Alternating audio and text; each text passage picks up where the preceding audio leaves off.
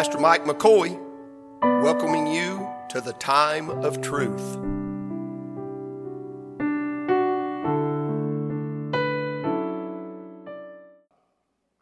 I want to talk just a few minutes before we have communion tonight about altar work. Altar work. Now, altar services really began in the Spurgeon Moody era. That's when they would ask them to stand up if there was, after the preaching, if someone would like to become a Christian, and they would take them and talk to them, and they began to stand up. Moody did not give an invitation on the night that Chicago burned, and he said, I will never dismiss a service again without giving invitation for people to be saved, because he just dismissed the service that night, and the cow kicked the lantern over, and the rest is history. It burned half of Chicago. And a lot of Moody's, he lost a lot in that fire himself. So he said he would never have another service without giving an invitation. We give an invitation here every service. I mean, if it's just for a moment, however the Lord leads me, or I might drag it out. I say the people drag it out. The Spirit drags it out. He draws and continues to do that, and when he does that, then we try to obey and say we're not stopping as of yet. But here's what's come to my attention. A lot of people come to the altar. They've come to the place where they've been convicted. Let me give you just a little scripture tonight, and this is a Bible challenge. You'll know where it's at when I begin to read, and if you don't know, go home and find it. For whosoever shall call upon the name of the Lord, class, A+. How then shall they call on him in whom they have not believed? And how shall they believe in him in whom they have not heard? And how shall they hear without a preacher? And how shall they preach except they be sent? As it is written, how beautiful are the feet of them that preach the gospel of peace and bring glad tidings of good things. But they have not all obeyed the gospel. For Isaiah saith, Lord, who hath believed our report? So then faith cometh by hearing, and hearing by the word of God. So with that being said, this is my go-to chapter. If you're in a service, if you're witnessing to someone outside the church walls, when I say altar service, it is not, I'm not confining it or just considering altars inside a church. When I say altar work, that means that wherever you're at, whoever you're witnessing to, when the Spirit of God moves, listen, and unless he's moving, friend, they believe in vain. We're baptized by one Spirit into one body. It takes the Spirit of God to place us into the body of Christ. Now, you can throw your denomination out the window because it is about salvation. I said that in Sunday school this morning. It's about salvation. It is this. It is coming to the knowledge that you're lost without Christ and headed to a devil's hell. I'm afraid that we don't preach on hell enough. It is the influence of the church today is very little hell preached on. And if we believe this book, and I do, I have to believe that hell's as real as heaven. And I know you're going to run into modern day theologians that say hell is a word that is not in the original Bible. True. Can't find hell in the original Hebrew or in the Greek. Hebrew being the Old Testament, Greek being the New. You can't find that word. But in the English language, they translated that, the place of punishment forever, as hell. It means to heal. Old English means to heal or to cover up. It's a place of the dead.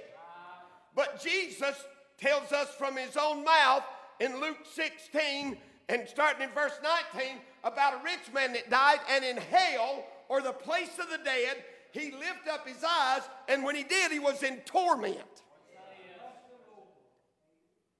I don't know about you. There's enough tribulation in this world. I don't want torment when I leave here. So with that being preached, that being shared, people come by the faith cometh by hearing, hearing by the word of God.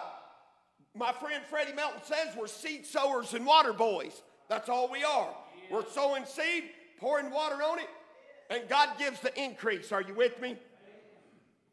Now, let's just say, Brother Matthew, that you're speaking to someone about the Lord, and number one, conviction comes upon them.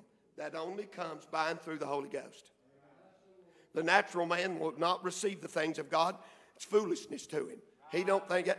And here's the thing. We've made church today so it's comfortable for all. Thank God that my uncle, Joby Lyle Ledbetter, and preachers of yesteryear made it as uncomfortable on you as they could. When you come through the door, you knew that if you died without Christ, you was going to hell, and they preached it so much that we believed it.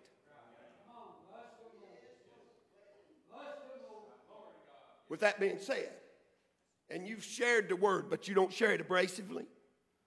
You don't share it as better than thou attitude. You serve it like Christ served it, with compassion and tears, pity, and mercy upon those that are dying and going to hell.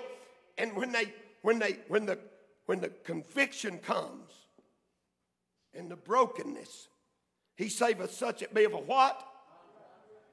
That's exactly right, A+. So we have that, and we're in that spot. Now what do we do? Now what do we do? We have someone in a service, and I'm about to do this. I put Dennis in a bad spot the other day. The Holy Ghost revealed something to me.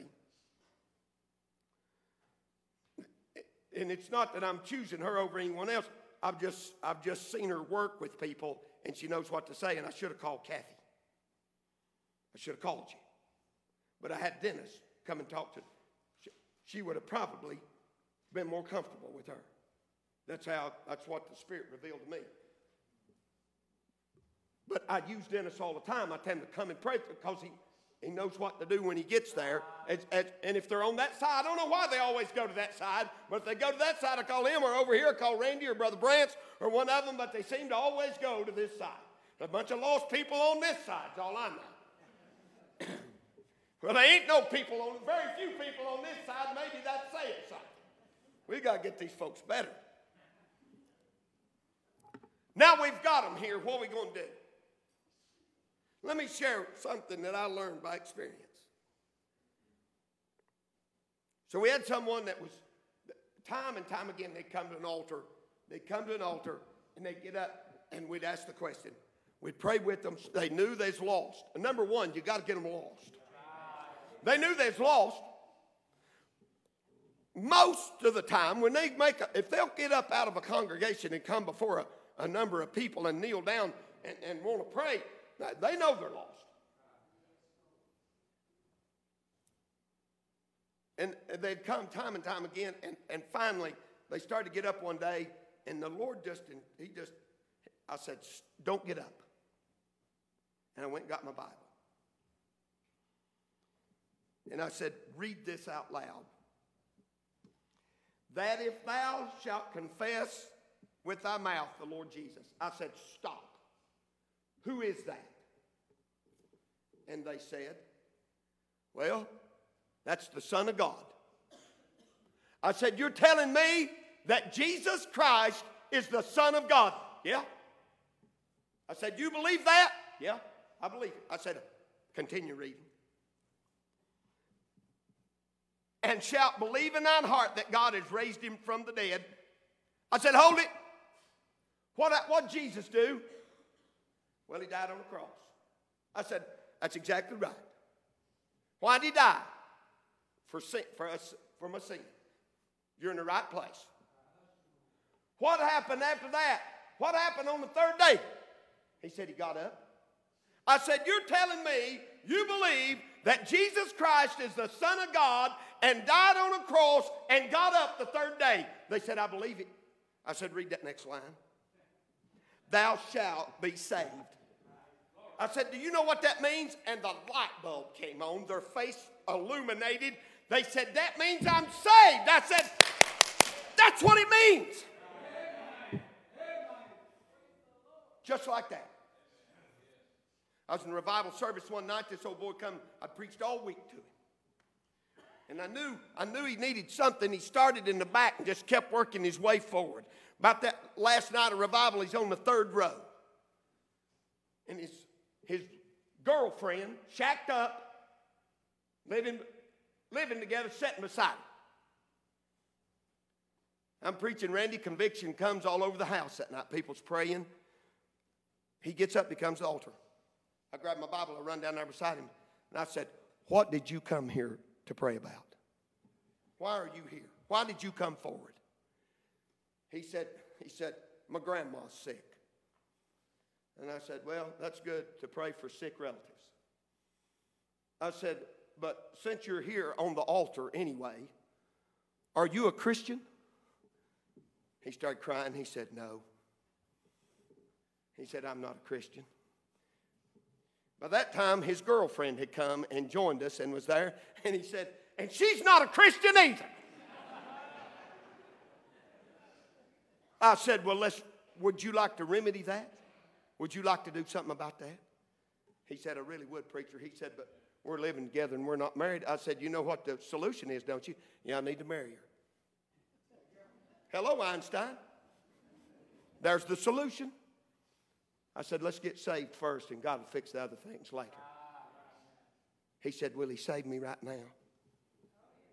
I said, are you sorry for your sin? He said, I really am.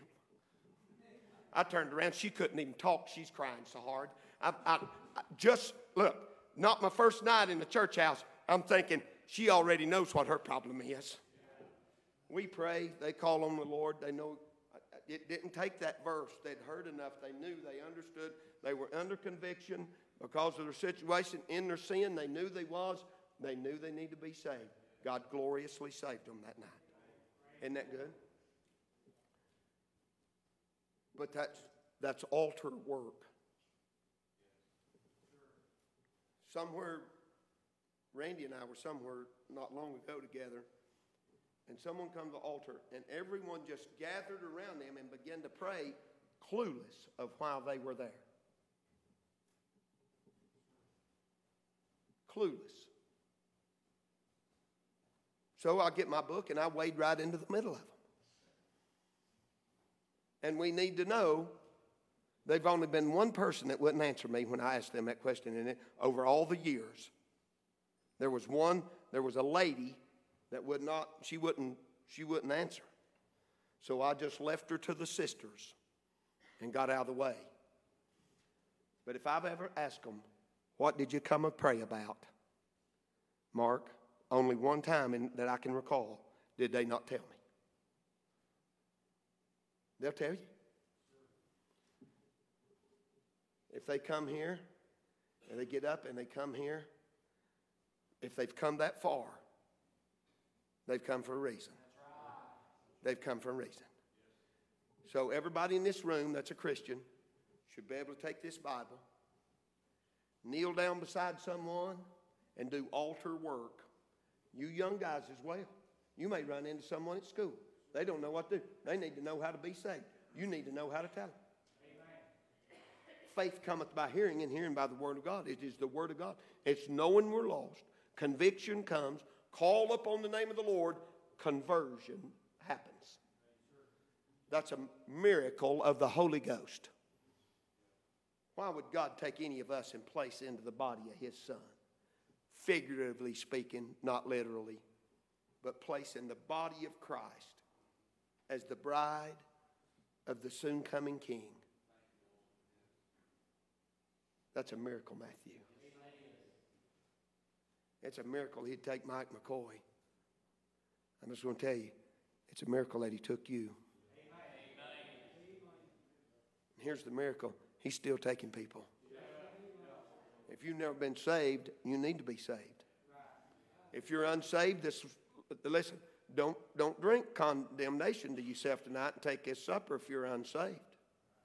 If I'd go this far, if there's unconfessed sin, I'd just come confess my sin, take my supper. That's what I'd do.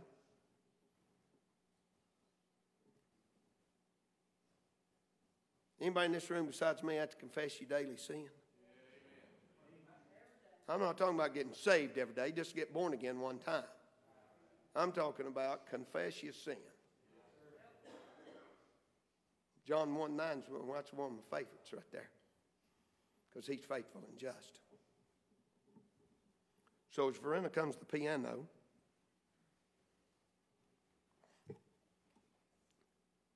but Tony, I think they're tagging you in as song leader tonight, my friend.